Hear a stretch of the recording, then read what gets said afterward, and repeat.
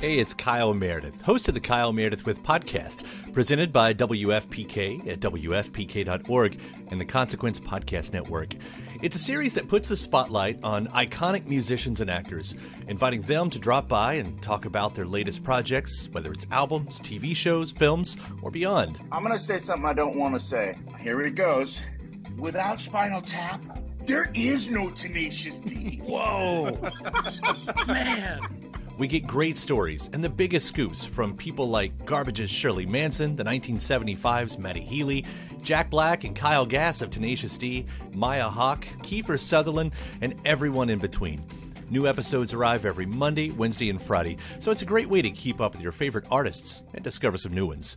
You can find Kyle Meredith With on the Consequence Podcast Network or wherever you get your podcasts.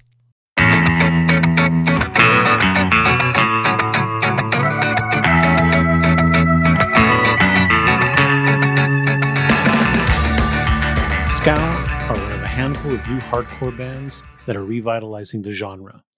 The group formed in Santa Cruz in 2019. With each new release, they've not only gotten better, but they've converted more fans. They've gotten accolades from several established artists like Limp Bizkit, who took the group on tour in 2022. That's all well and good, but the question you're probably wondering is, does Scowl have ska roots? The answer is yes. Their bass player, Bailey Lupo, used to play in one of San Jose's greatest ska punk bands of all time, Caps. Be sure to check out Scowl's latest record, Psychic Dance Routine. It is excellent. We've known Bailey for a really long time. Yeah, I mean, this is back in this is like 10, 15 years ago that we first met them. Bailey was a child. Bailey was in a band called The Caps. And that band was a ska punk band. Or were they called Caps? Well, we'll get into that. Yeah. But if you're a big fan of Scowl, back it up. Go listen to Caps or The Caps. Check that out. Check out this the checkered past of this musician. The story, as I understand it, is Fred Durst messaged the Scowl Instagram. Yes. And just like, hey, I like your band. And I said, this guy got hacked, delete this shit. Like, this is weird, dude. It's the guy from wrestling, dude. I know about him from WWF at the time. Were you the one managing the Instagram, or did you hear about it? I heard about it immediately. Like, a screenshot hit our group chat, and it was like, what do you guys think of this? And I said, it's fake. That's super fucking weird. Like, this is probably a crypto scam. You know, I don't believe it. How did you determine it wasn't fake? What was your way to test it out? Apparently, he was really persistent, and it seemed legit. Our guitar player was like, "I'm just gonna message him back, and I'm gonna see what he says." And he's like, pretty pumped on the tunes. He found us on YouTube, and the TikTok clip that went around of us from one of the RBS, like the first show back after the whole shelter in place thing. There was something like 2,500 kids are just packed in an industrial parking lot behind a Target in San Jose. Yeah, that was the real bass shit, or RB. The real bass shit. Yeah, he saw clips of that and was like, what the fuck is in the water in San Jose? I remember Adam saw that clip before I did and was like messaging me like, dude, have you seen this? It's insane. Yeah. Do you remember, Adam, when like what your impression of that was the first time you saw it? Yeah, I was just like, because it was like the first thing that really happened since the pandemic. And like there were like 2,000 kids losing their minds, shooting off fireworks. And I was just like, what the fuck is going on? So that's rad that Fred Durst saw that and was like, I want this. Yeah, no, it was crazy. So before the pandemic, what kind of crowds were you drawing? It was always pretty small for the most part, like DIY venues, house shows. We played a lot of the tiny, like the Sabrosa Community Center in Santa Cruz. It's like an anarchist library. Yeah, I've been there. Yeah. Exactly. So it was like shows like that, and it was like, this is super fun to just open for, you know, all of our friends' bands on tour, like people from other countries and part of the world. other states coming to town and being the band that kind of was the local draw. And that to me was the most success I've ever seen being in bands for this long now. So you were a little shocked as well at that Real Bass Shit show. I was surprised that there was that many people that I just didn't know that came to a show in San Jose that was completely DIY. I mean, friends built the stage that day, pretty much got everything announced that day, and I was not expecting that. I thought it would maybe be a couple hundred kids. I didn't think it would be the scene it ended up being. Me too. Yeah, not only was I'm sure you were surprised at people interested in your band, just San Jose DIY is notoriously lackluster. Yes, absolutely. So that the fact that it was a San Jose thing was like extra surprising. Oh, that was the coolest part of it. That was it. You know, I've for a long time thought, am I wasting my time? You know, I love punk rock. I love playing in, you know, DIY underground, not corporate sort of, you know, shows or like with that mindset. It's just about having fun, getting kids from all backgrounds just in the same room with something in common, something to do that's maybe a bit more positive or productive. And whether that's 20 kids at Sub Rosa in Santa Cruz or 2,500 kids behind a Target in San Jose, it's the coolest thing in the world to see that come together. And like that is something that I don't think I'll ever forget for the rest of my life. I read in an interview that you said your favorite Limp Bizkit song is Break Stuff. Is that a real answer? I would say it is Break Stuff. That's the one, you know? That's the one. That's the one you put on when you're feeling angry. Yeah. Aaron, what's your favorite Limp Bizkit song? Do you want my honest answer? Sure. Fred, if you're listening, I'm sorry, but this is my honest opinion. No Limp Bizkit song is my favorite song. That's incredible. Respect. That's awesome. Adam? I saw Limp Bizkit open for Korn at the Edge in Palo Alto, and I think they have a song called Counterfeit. I liked that one. All right. But I'm not a fan of the band overall. Yeah. What was it like touring with them?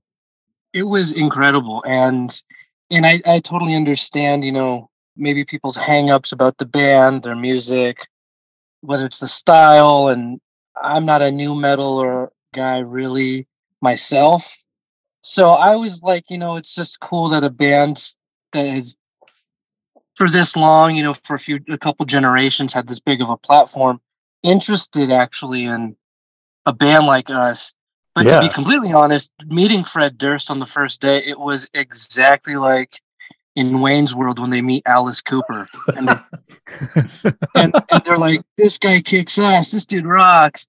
And he just starts schooling them about like the indigenous people of Milwaukee and all this stuff. And he's like a really articulate, well-spoken, just, you know, smart individual. And they're like so starstruck and so surprised. They like almost don't believe it because they're stupid asses. But it was exactly that. Like talking to Fred, I thought that he was going to be exactly how he was on wrestling or in the music video or something. And it was exactly like that scene in Wayne's World, and became a pretty good friend of ours quickly. He told us that, you know, he grew up in like punk and hardcore and stuff in the 80s. And he told us this absolute horror story about one of the first shows I think he went to when he was a kid. He saw Gigi Allen. Oh God. Exactly everything you would think. I think he was like 15 or something. And I think maybe his parents dropped him off and they had no idea what was going to happen. And neither did he. He talked to us about some of his favorite bands being everything from Quicksand to Peg Boy. And he was just like totally with the shits. And I was like, yo, this guy's awesome. That's so funny because I think I remember at the time when they were popular reading an interview and he said that he'd never read a book in his life or something like that. Like he was like really putting, I don't know if that's true, but definitely putting on the persona. I doubt that's true. I think that the persona, just the cult of personality, really what it became, I think took over because I couldn't tell what was an act and what wasn't, what was a bit. And like just talking to him as just like this dude who's like same age as my dad. I was like, this guy's just a cool, chill ass dude. Like, he's my new friend. Did he watch your set from side of the stage or anything? Yeah, all the time. Sick. He would watch our sets, he'd watch our sound checks, and then we would talk to the whole band. I mean, to see Wes Borland and do rig rundowns with him was just the coolest thing ever. I mean, he had just was fresh off the Coachella show because he's playing guitar with the Danny Elfman band. So he was explaining his whole rig and the style he plays and all this stuff about his gear. He took the time a couple times to really give us a real rig rundown. That was awesome. That's sick. All right. Well, Limp Bizkit I like Limp Bizkit now since they're down with Scowl. I don't know if they're down with ska though. I never opened that bag of worms with them, and I feel I might have to phone a friend. Yeah. Text Fred right now. See if he can find out for us. Do you like ska? Do you like ska? I'll report back by the end of the day. Okay, great. You've always been kind of around a really eclectic music stuff because, right? I mean, you've been into punk rock and all this stuff, but your dad's also been an influence on your taste to some degree too, right? Absolutely. I remember one time I went to go see Weird Al at the Mountain Winery, and I see you and your dad, maybe your sister, I can't remember. Oh yeah, you were all there, and he's like, incredible. He was like, I'm teaching the kids the real shit or something like that. That sounds like something you would say. Yeah, and that's exactly how that went down. And then I think you told me back then too that he would always lecture you about the Cactus Club, right? About how back in the day we had the Cactus Club. Oh yeah, he talks about the Cactus Club still all the time. I wish I could have gone to some of those shows. I mean, what shows does he bring up? I mean, it's like Primus, bands like Faith No More. I think he saw No Doubt. I think he's seen Guar there. Like that really weird late 80s, early to mid 90s, funky kind of weird music that was happening, which I have a huge appreciation for. I mean, if it's Mike Patton related or something, or if it's Primus is one of my favorite bands, anything like that. I don't think he was going to any of the Power Violence kind of shows that were probably happening in the Bay Area at the time. Yeah, but he was going to the funk metal shows though. Yes, he was going to the funk metal shows, talking about Psycho Funktopus and Salmon and all this shit. I love this stuff. The Cactus Guar show is pretty infamous because I believe somebody got hurt and an ambulance was called, but the medical team was confused because there was so much fake blood. Yes, I think in the Cactus Club documentary that there was a section about that incident. Yeah. I haven't seen it. I haven't seen it since it came out or something. Or my dad must have found a copy of the DVD somewhere. No, I gave him a copy. You gave it? That's what I thought. I think I remember that. Yeah, I gave him a copy. Yeah, and we watched it. It was like I didn't do my homework that week. I'd watched that instead.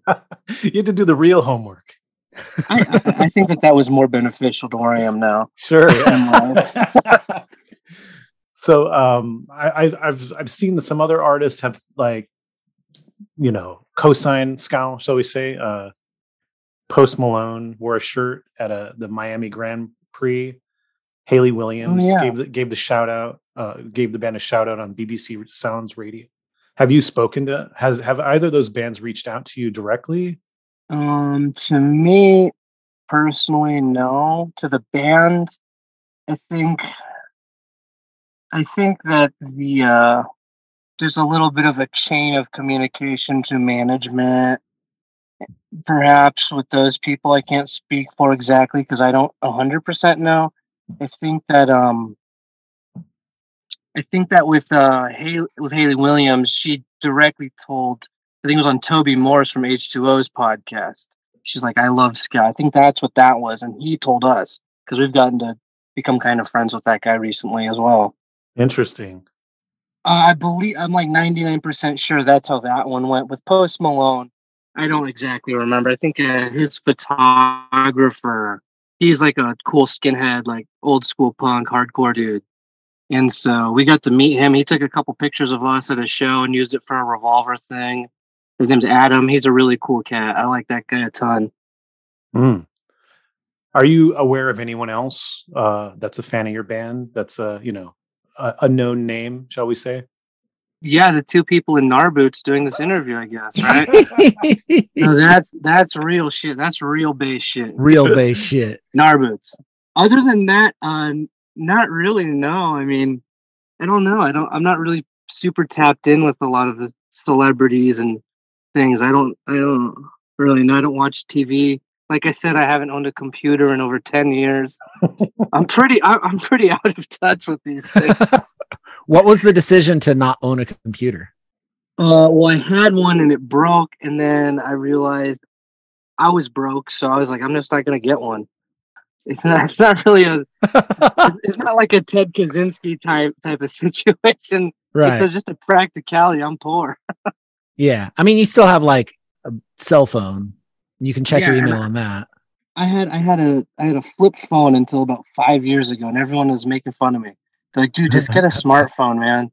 These things are outdated. And I was like, yeah, but the battery lasts for 4 or 5 days. You could drop it in the toilet. You never had the problem? Well, I guess the flip phones are better, but like the old Nokia brick phones, if you dropped them, they'd like shatter into like 5 different pieces, and then you'd have to like Tetris it back together. But they would go back, but it would work though, right? Totally. They were indestructible. The battery would fly like 40 feet across the floor. And you just slap it back in. You're playing Snake again in no time. Got to beat that high score. Now, you recently met Jer from Skatune Network. Yeah, just the other day. I met them at our show in, I think, Tampa or Gainesville. Orlando. Gainesville. Yes, it was Gainesville, yes. Yeah, I made that happen. Of course. I did. I was texting with Jer, and they were like, I'm at the Scowl show. And I was like, go say what's up to the bass player. They like ska. Oh, that's awesome. If we could somehow do a collab or a remix. Oh, that'll happen for sure. Like, I mean, sometimes at band practice, we'll switch instruments when we're writing a song, and I'll play the Scowl song, but I'll do all the bar chords, the upstrokes, and I'll turn it into a Scowl song, and no one else thinks it's cool or funny at all but me.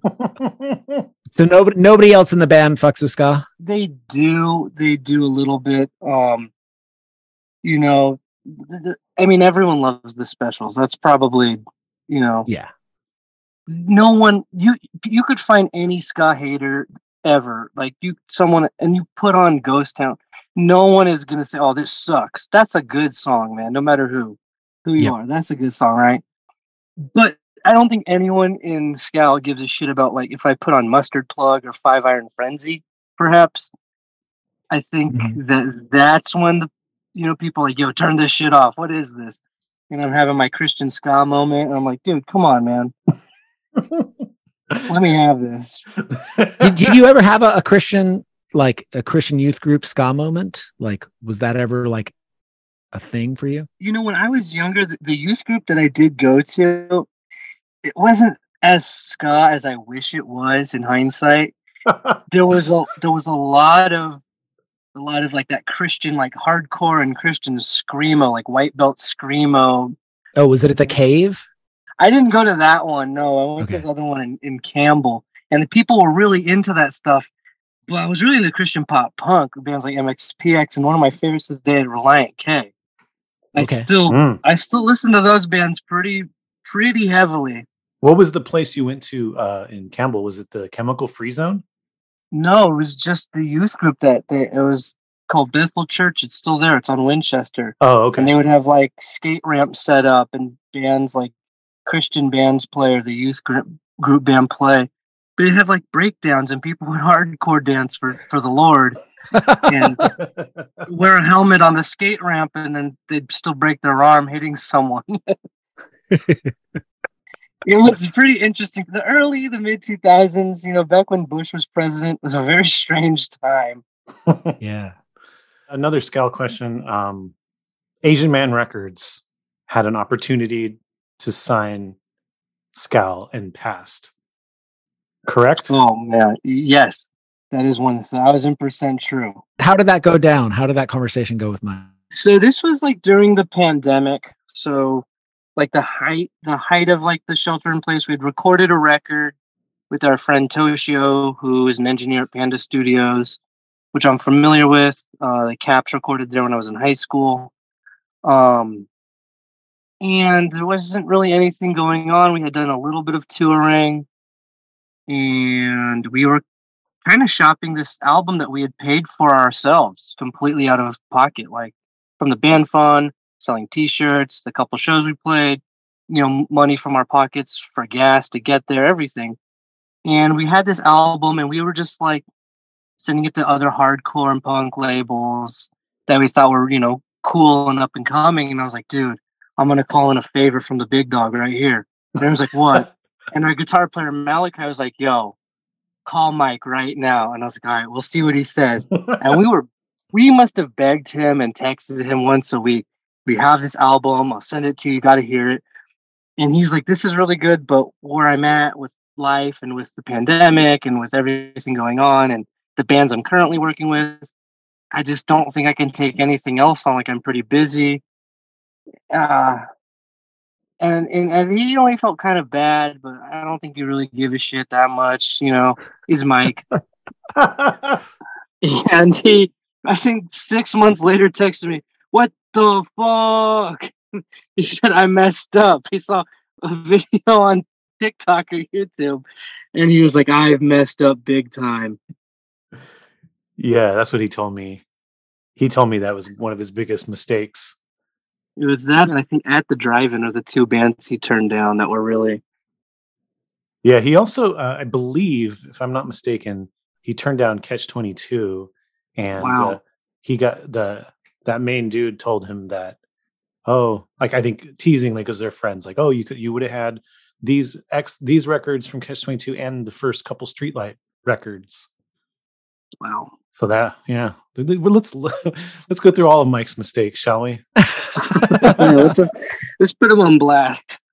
I also recall visiting Mike once and saw you and some other folks packing records. How many times do you remember like packing records at Asian Man? Yeah, I remember doing it a good amount. Last time I saw Mike, he said that I maybe helped him 2 times, and I would never work. He said I was the laziest person ever met there. Oh my God.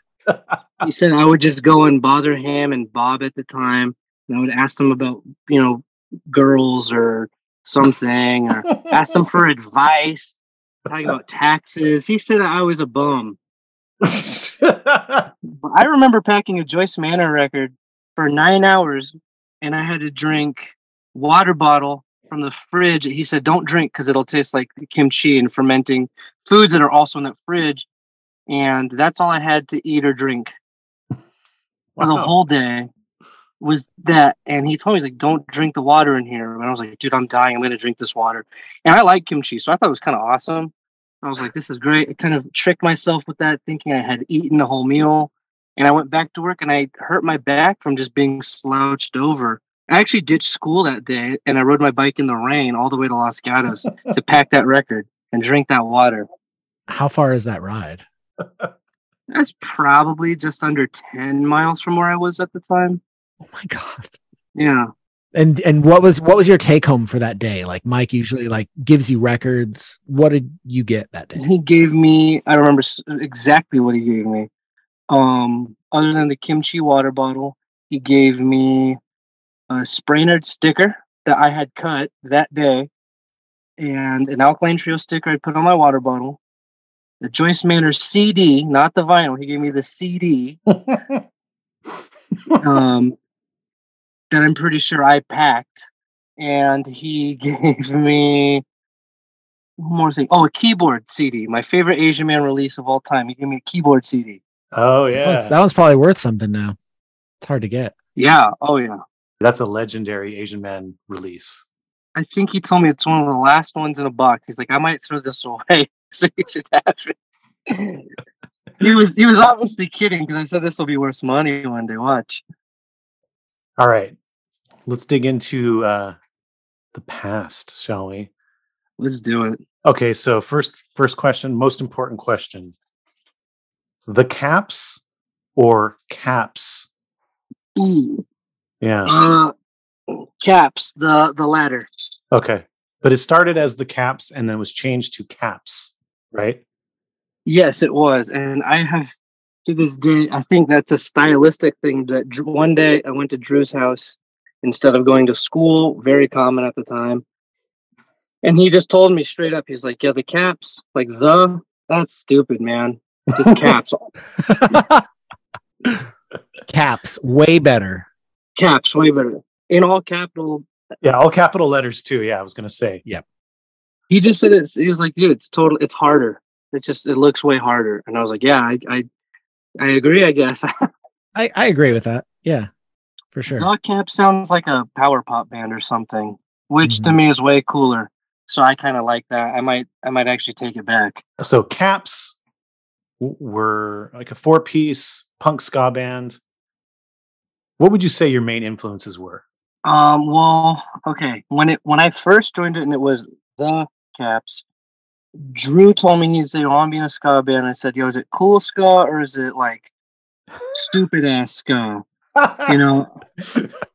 And he's like, he said, "I guess both," or something like that. I don't know. He wanted it to sound like it was like a surf rock band. He wanted it to be like the Ventures or Dick Dale, but with like the Specials, kind of like spooky, kind of like creepy, like mod two-tone kind of feel to it. That's what he originally wanted to do.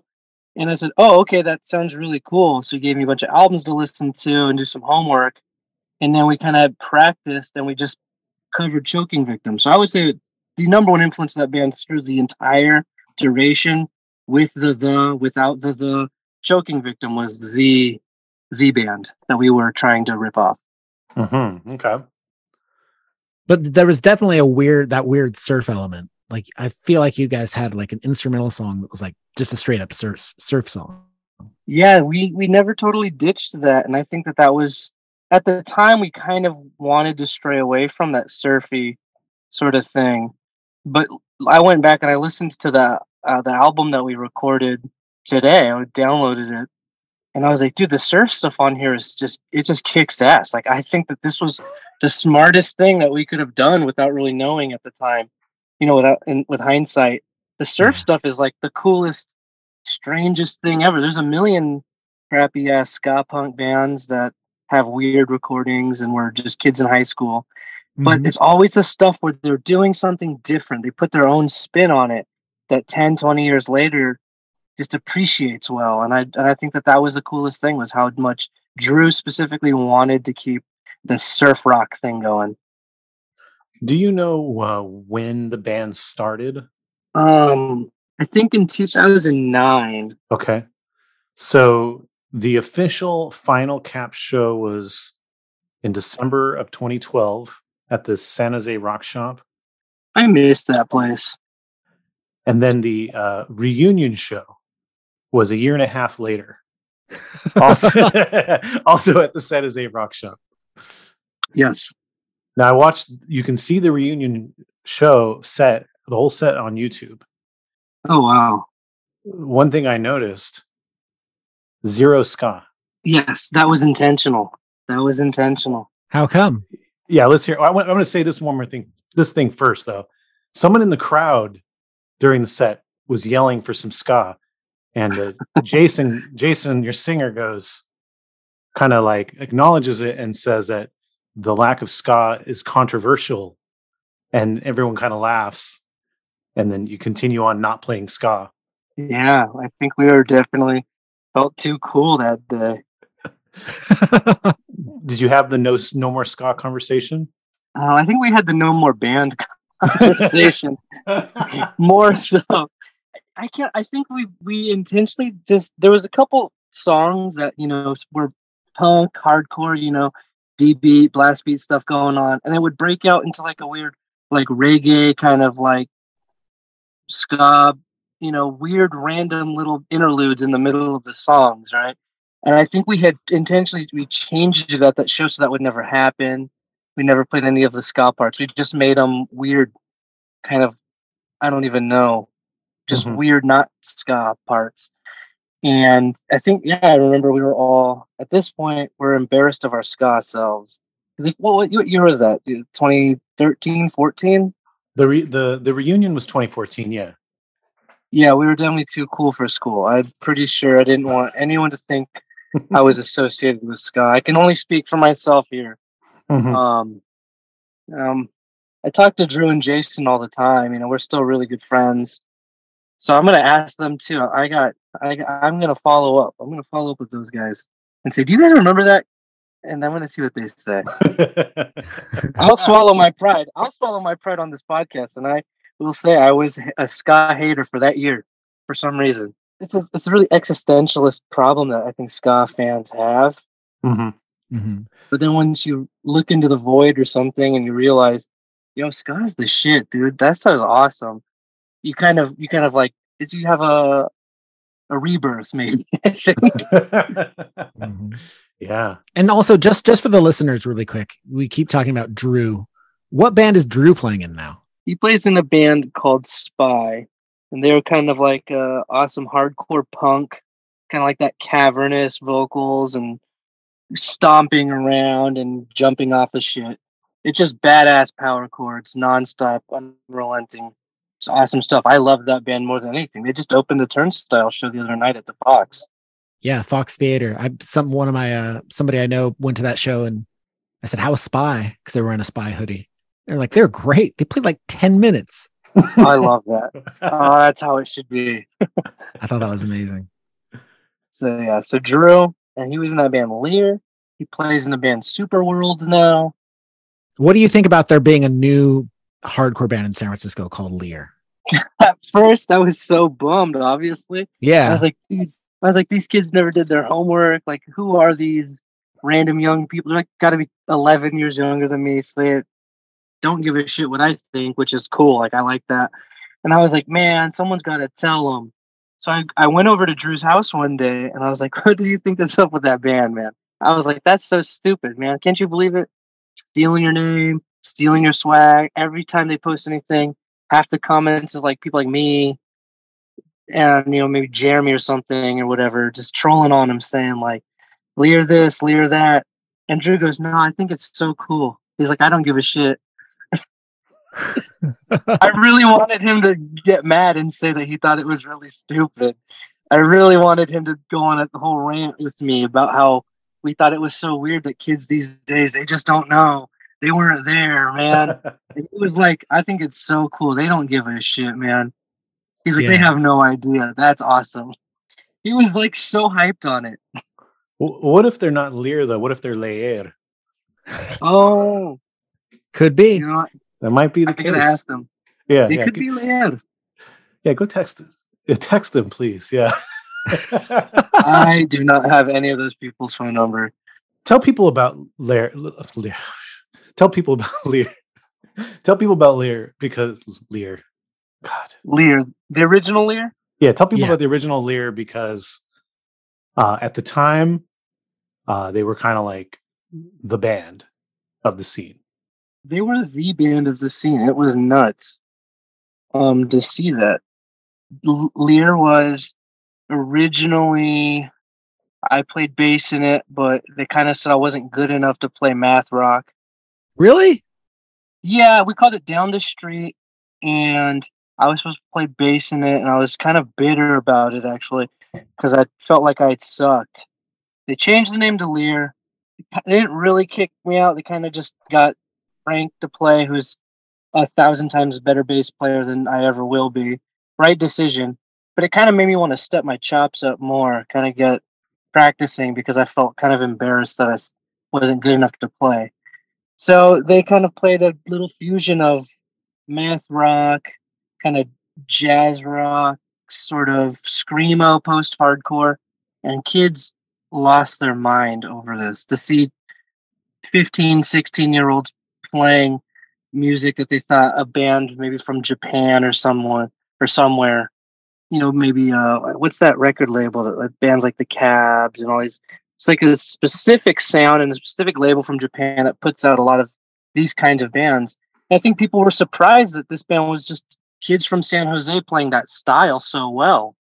And they were taking over the world. I think the whole West Coast was just mesmerized by them. When Scowl played in Europe, we were in Austria last year, someone had a bootleg Lear shirt at his show. And I was like, what the hell is this? That was the craziest thing I'd ever seen. Did the Lear stuff ever get pressed on vinyl, or was it just digital only? Yeah, no, they did a record with Lauren Records. It was like a half. Nice. It was like a 50-50 Lauren and Texas Toast, I believe, or a Fat and Funky. Nice. It was like a split release with two or three labels, and I'm pretty sure that's what it was. Spring Break, No Parents. Tell people who Fat and Funky are and Texas Toast. Fat and Funky is the one and only Bob Boso. Bob Boso, yes. Bob Boso. Bob Vilma. He's one of my favorite people on this planet. We talk every now and then. And, you know, when I'm in LA, I try to link up, but our schedules are usually pretty busy. But Fat and Funky is probably one of the most important sort of like San Jose little record label, music collective things to me personally. Yeah. What are some of the artists that were on Fat and Funky? I mean, my personal favorite, one of my favorite bands of all time is Shinobu. To this day, I put that on constantly in the car. I sing along. I turn people now that weren't there onto that band. Bands like them, Hard Girls, Pterodon. They had a bunch of weird things where they were rapping as well. Like other bands were, all those same people from those bands were like rapping.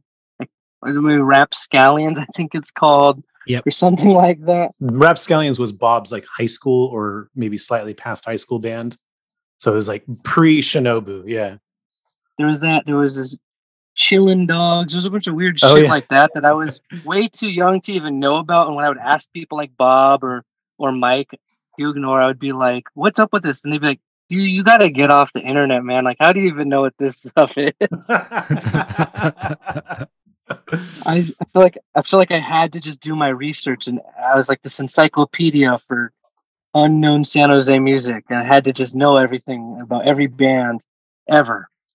Yeah, and Hard Girls. So a little before Lear, back when more Narboots was more active in the scene.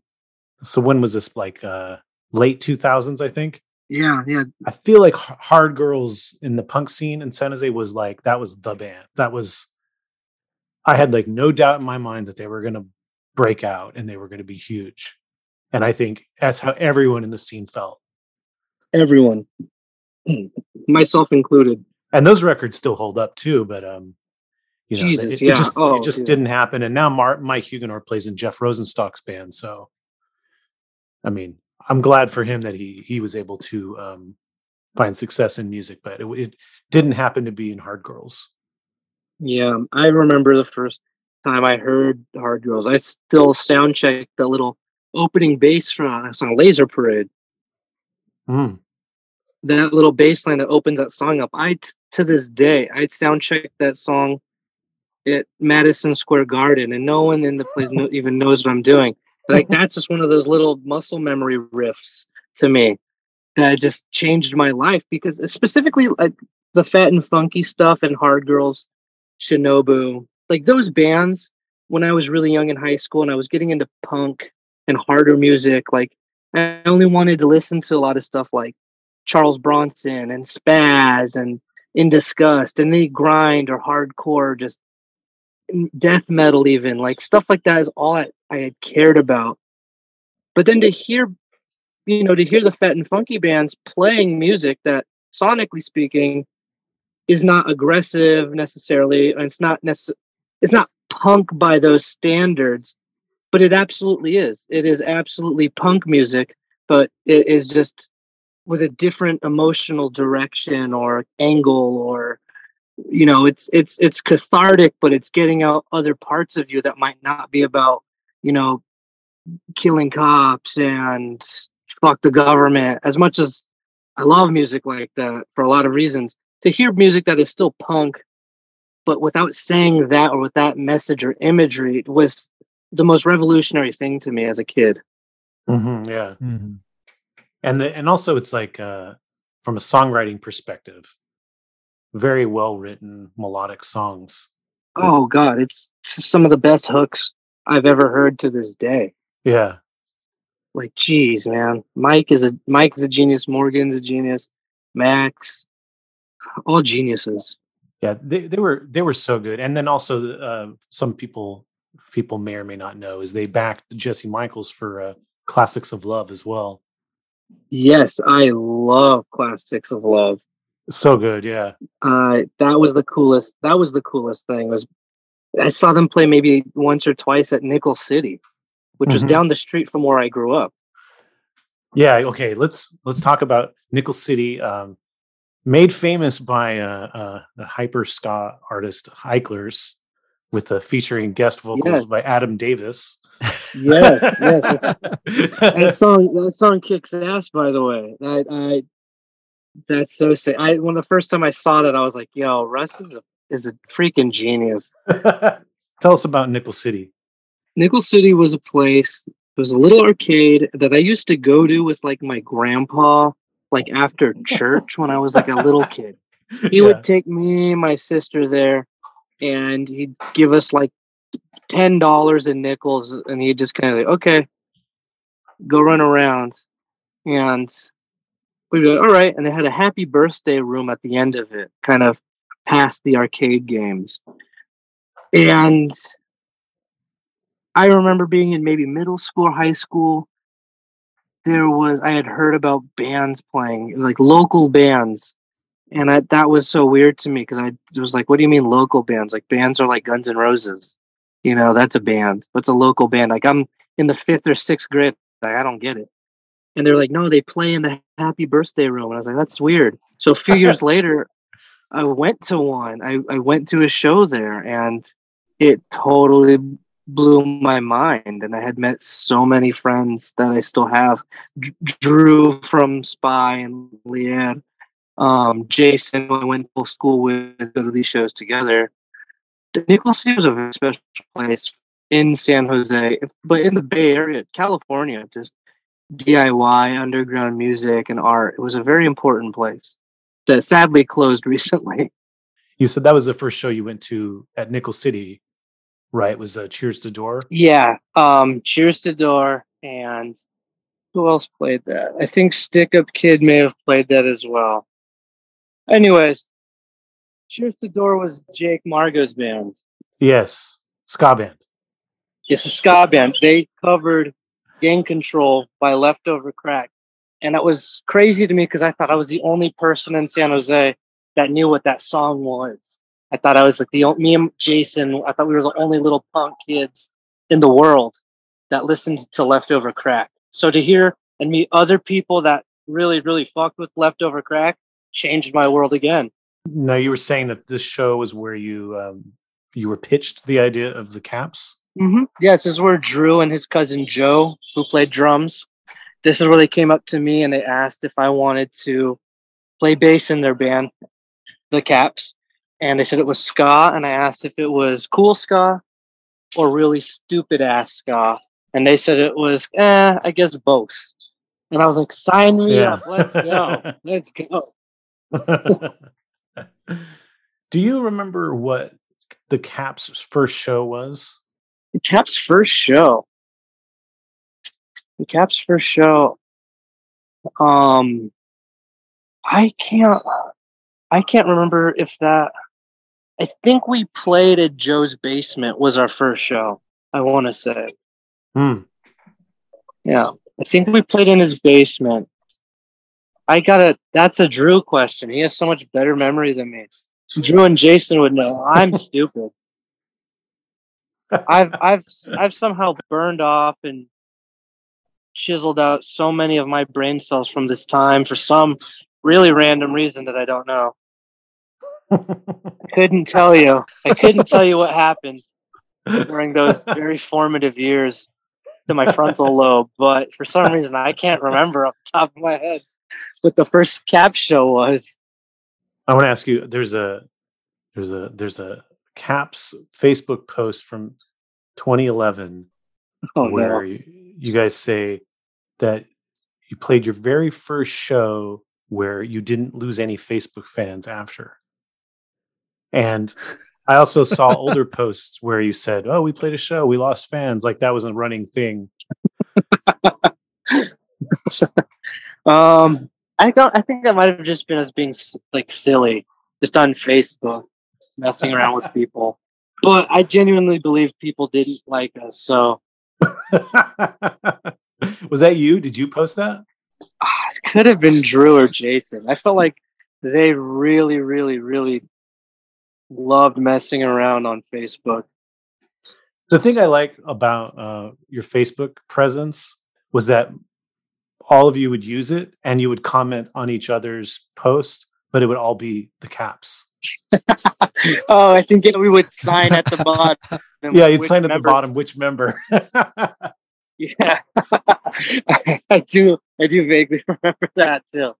What was the deal with the album? You mentioned the album earlier in the interview. Did you officially release the album? Dimension X. We did, and the record label that had put it out, it kind of just took a bunch of stuff down, and years later I was like, what happened to that?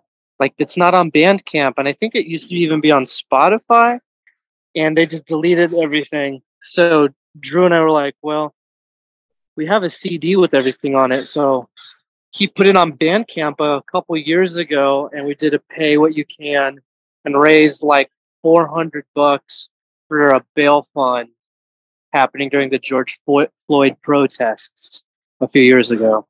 Uh-huh. And I was surprised we made more than $20.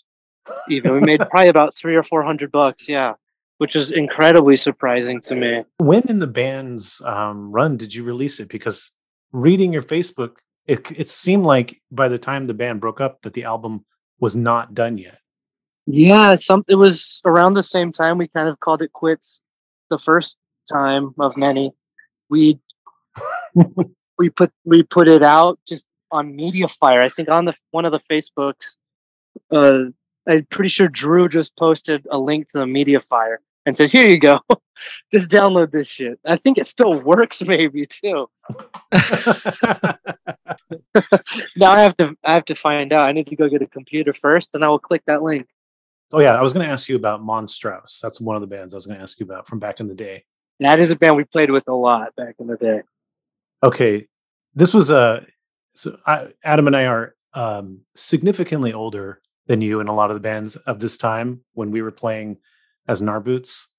And one of the things that was most surprising to both of us was that this band Monstrous was really into 90s grunge. So into it. We were just like, really? Yeah, it was like 90s grunge and Primus. And ska. Yo, they took the ska from us. They jacked our swag with that. I'll be honest. Were they not fucking with ska originally? I think they just wanted to sound like Alice in Chains or something originally. And then they slowly became a ska band. That's weird. They were really good friends of ours, so I'm not hating at all. I'm not trying to diss on my friends. But I think that they saw that our shows were lit. They were like, yeah, they were like, man. I'm just kidding, by the way. I think everyone realized ska is actually the coolest thing to happen in the world. And I think that's why they did it. They wanted to just have fun. They were not trying to step on our toes. We should probably just take this out. I don't know if they'll even hear this, but I was kidding. It was a joke. It was a joke. Ska does rule. Ska rocks. What did they? So they, when they started playing ska, do you remember the name of the genre they said they played? Oh God, yes. Actually, okay. I think my dad and I were laughing about this earlier. They wanted it to be scunge. Scunge. Ska grunge. Ska grunge. Don't know if there's ever been another band to play ska and grunge. Thank God.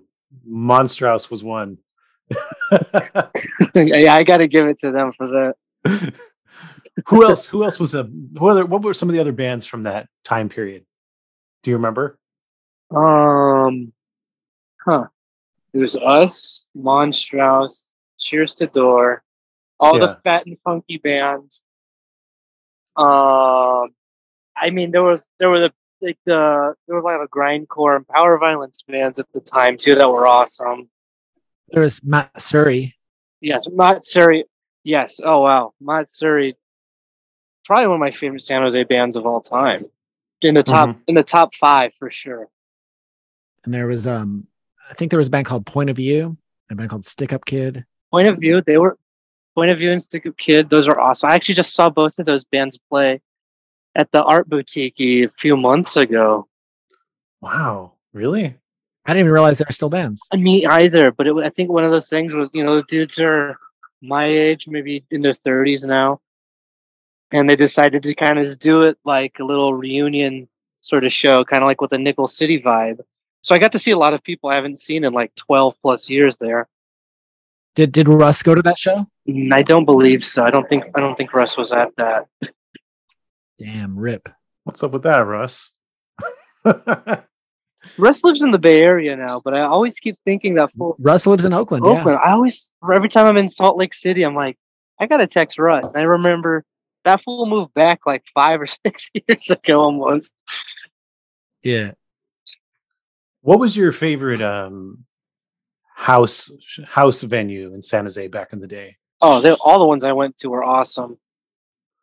There was a Texas Toast House. That's the one I went to the most because I live pretty close, so I was able to ride my bike or my skateboard. I live like maybe 2 or 3 miles from there. And that was the Matsuri band. Some of the members of that, and then there was House of the Dead Rat. Oh yeah, House of the Dead Rat was incredible. They had so many legendary shows there. Sour Patch, that was members of Sour Patch, I think, ran that. I love Sour Patch, and the band kind of fizzled out, but Bean still does Try the Pie, which is a band I also play in. Yeah. It's kind of like the spin-off of Sour Patch. Sure, yeah. And then I remember, I don't know if it was as much of a ongoing thing, but we did those shows at Dylan's backyard. Do you remember those? Oh, yeah. Dylan Prenda's little backyard barbecue shows. Those were amazing. Those were some of my favorites. I think those shows specifically is really what cemented the idea that it wasn't just about playing music, but there was a community.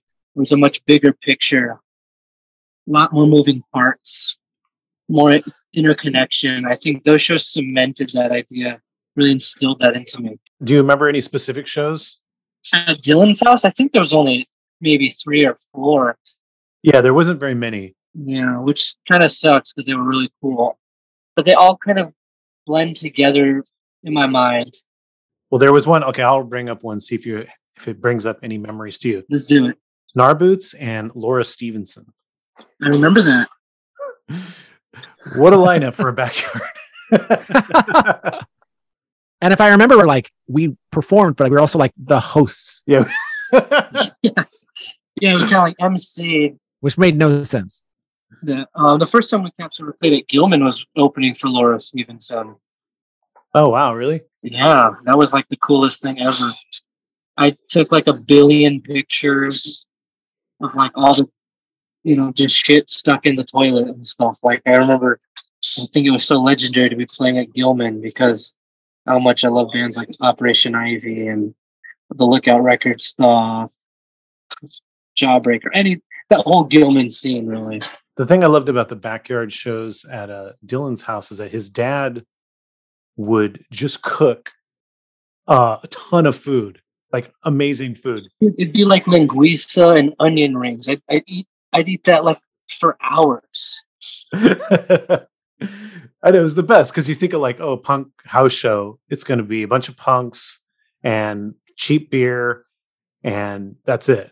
But no, his dad's like, no, this is a backyard. This is a barbecue. We're going to have good barbecue food. Yeah, it was the coolest. So Caps opened for Bomb the Music Industry in San Francisco. It's another one. And you all drove up into the show in Mike Park's van. Yes, it was actually the last day of summer vacation before my senior year of high school. Oh. What do you remember about that show? I remember seeing Bomb the Music Industry and being totally floored just by the show they put on, by seeing Jeff just really The way that he kind of controls and interacts with the audience.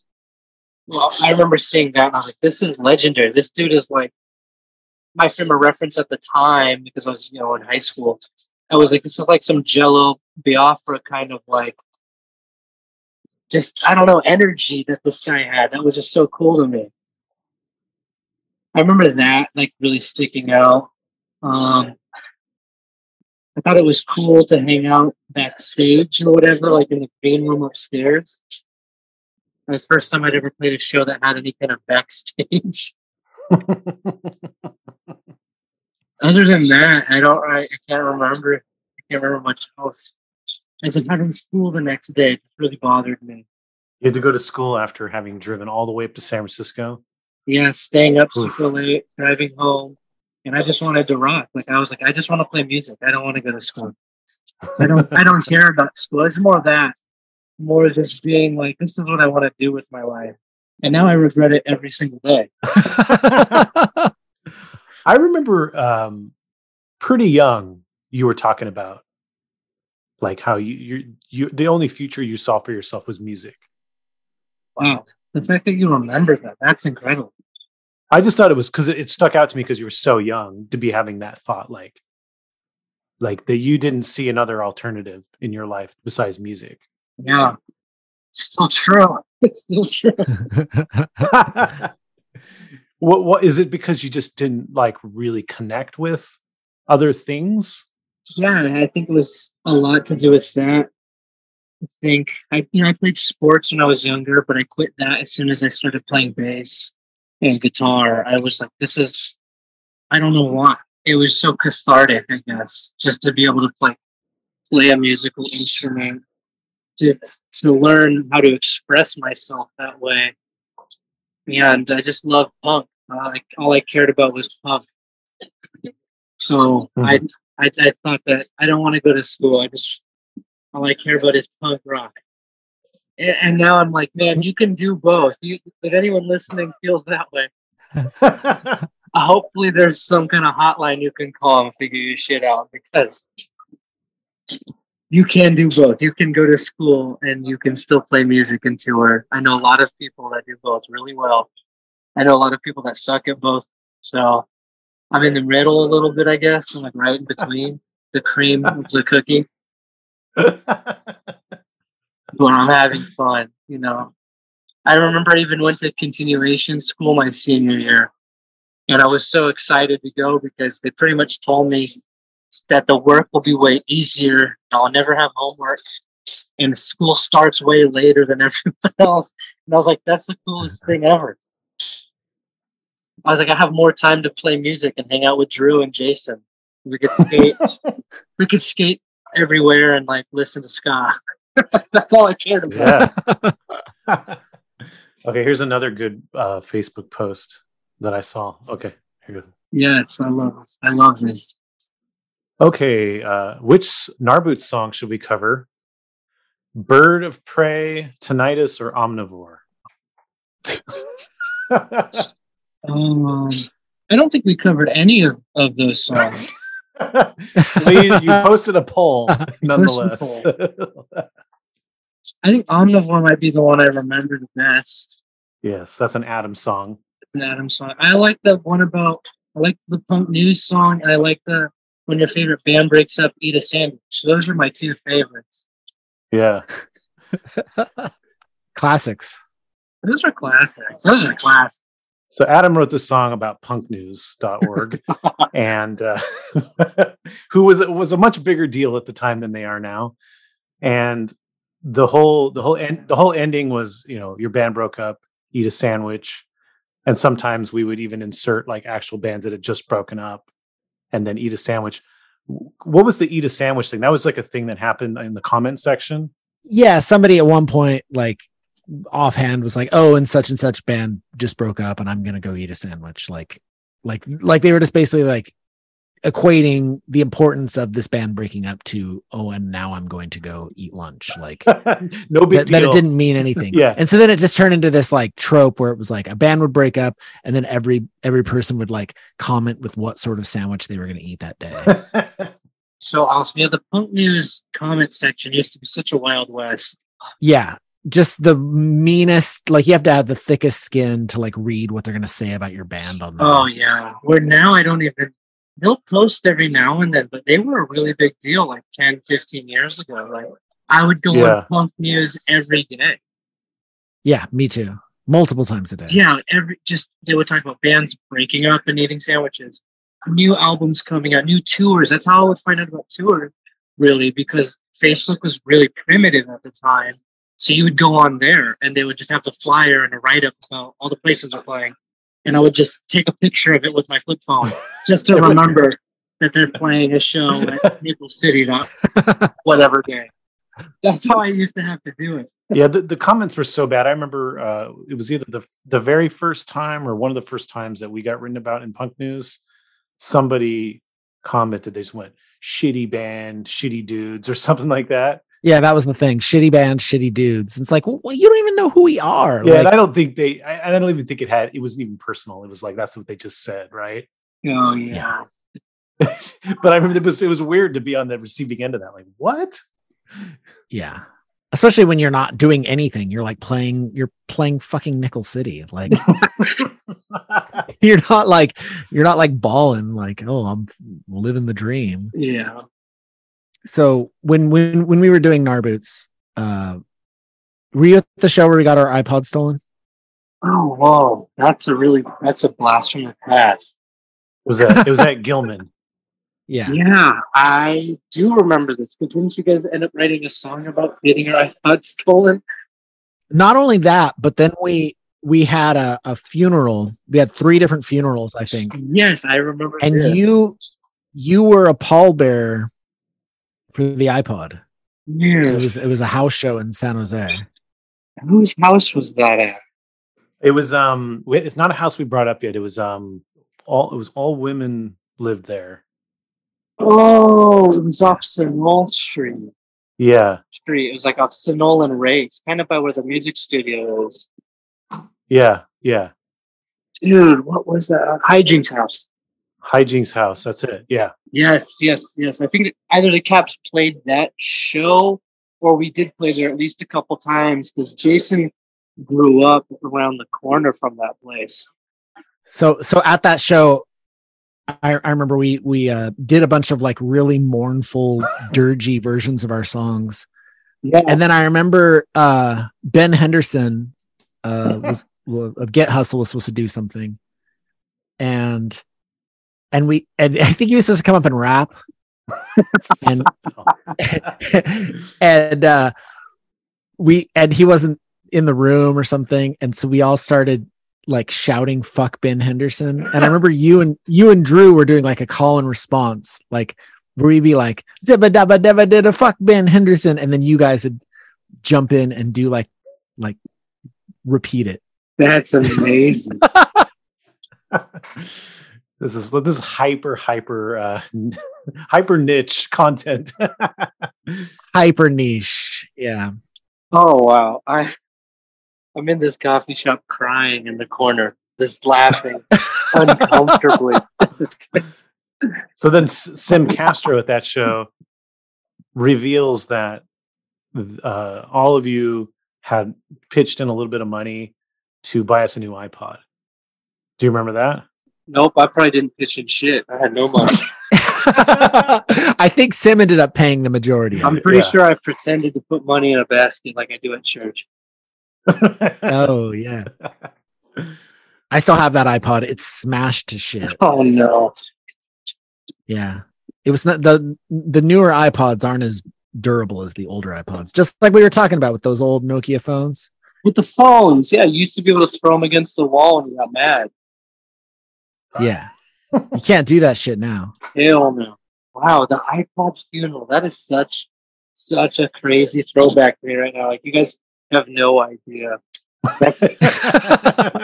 That's gotta feel like a different lifetime I know it does for me. I'm gonna call Drew tomorrow and tell him I'm gonna ask him all this shit. I'm like, yo, do you remember any of this? So back to Scowl. You were the last person to join the band, right? 2019. Well, we added another guitar player since then. Actually, Oh, okay. we did add another guitar player last year. My friend Mikey Bafalco from Philadelphia, Pennsylvania. Are you? So you were? I know you were playing in Try the Pie. Mhm. Are you still playing in Try the Pie? Yeah, we played a show about a month ago. We did an album release about a couple months ago for a new record we did. But they've had to have fill-ins at least a few times since because I tour with Scowl so much. There was another band called Abysmalist, right? Yes, that's a death metal band I do with my buddy Fred. Is that still a thing? We've only ever played one show. So it's as much of a thing as it can be. Yeah, he moved to Sacramento. Him and his wife Tessa had a baby. And then our drummer Jeremy moved to Seattle, and then COVID happened pretty much around the same time. So it's just been a nightmare to organize, which sucks because I really love playing in that band too. It's the most challenging for me as a musician. It's not super technical death metal by any means, but the songs are like 7 minutes long, and I got to remember all that shit. 7 minutes is a long song. That's like longer than some power violence EPs. That's yeah. Some long ass songs. So you talked about the Real Bass Shit show, which was in kind of early 2021. Mm-hmm. I feel like ever since then, there's been a lot of talk about this scene, the San Jose, Santa Cruz hardcore scene. It seemed to me like, much like what happened with ska, that this new generation of ska kind of grew during the pandemic to by the time that shows started happening again, there was much more interest in the bands than there was before. That's kind of what happened to your scene as well, right? Absolutely. I go to the show we're playing tonight at the Vets Hall in Santa Cruz. I can see it right now from the window in this coffee shop I'm in. It's a sold out show at the big venue. I don't know, hundreds of people. I've seen Terror headline this venue before, and people are spilling out of the doors. There's so many people in here. But to think 5 years ago, that might not have happened. We would have shows at Sub Rosa or Cafe Pergolesi or a house in San Jose, maybe, or the X Bar, something like that. And you'd be lucky to get 100 kids. And that would seem like a whole universe of people. It's 100 people. It's more than the bands just playing to the other bands. But now I go to shows, and I don't know most of the people there. And I think that is incredible. There's so many young people. There's so many young people that give a shit, that want to learn about the history of punk, of hardcore, even ska music, believe it or not. And it's wonderful because I used to be one of those, half this podcast has been about when I was an annoying little kid bothering you guys at your shows. You know what I mean? So to see a new generation of that kind of restores my faith in humanity, which these days is pretty low. Often. Did you see? Because I saw with the ska scene, I saw it happen online. I saw the increase of interest with people kind of just, I don't know if it's that they were able to connect with the other people in the scene better online during this time or the music itself, but I kind of watched it happen. Did you see that happen in hardcore too? Did it migrate to the online space? Okay. Absolutely. Like forums like Reddit and stuff have just been nonstop. You can refresh those kinds of things. Twitter is a huge hub for like the hardcore community online. Okay, so were you at the Turnstile show in Santa Cruz in August 2021 at the Vets Hall Center? I was not at the Turnstile show where someone pooped on the stage. Wait, did they poop on the stage or did they poop in the audience? They pooped on the stage. It was on the corner of the stage. Ow! I think someone got a little poop in their chonies or something, and I think that they just kind of emptied it out, like the last couple candies in a pillowcase after you go trick or treating. Yeah. I think they just kind of just shook it out real quick. Unless they touched it with their bare hand. That's weird. That is weird. That is bizarre. So nobody saw it. Nobody knows who did it, right? No one knows to this day. To this day. Interesting. And it happened again at the vet's hall that I'm looking at right now. That's where it happened. Do you think anybody's going to poop at the show tonight? Honestly, if this goes on longer, I might. I'm just kidding. I've gotten really good at clenching it. I live in a van.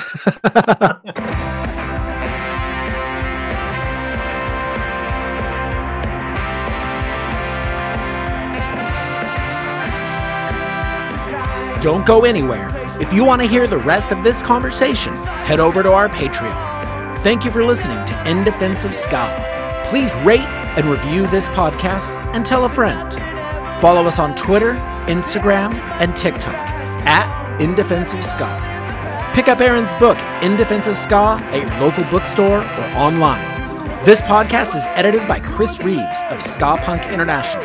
This is your co-host, Adam Davis of Omnigon, leaving you by saying ska now more than ever.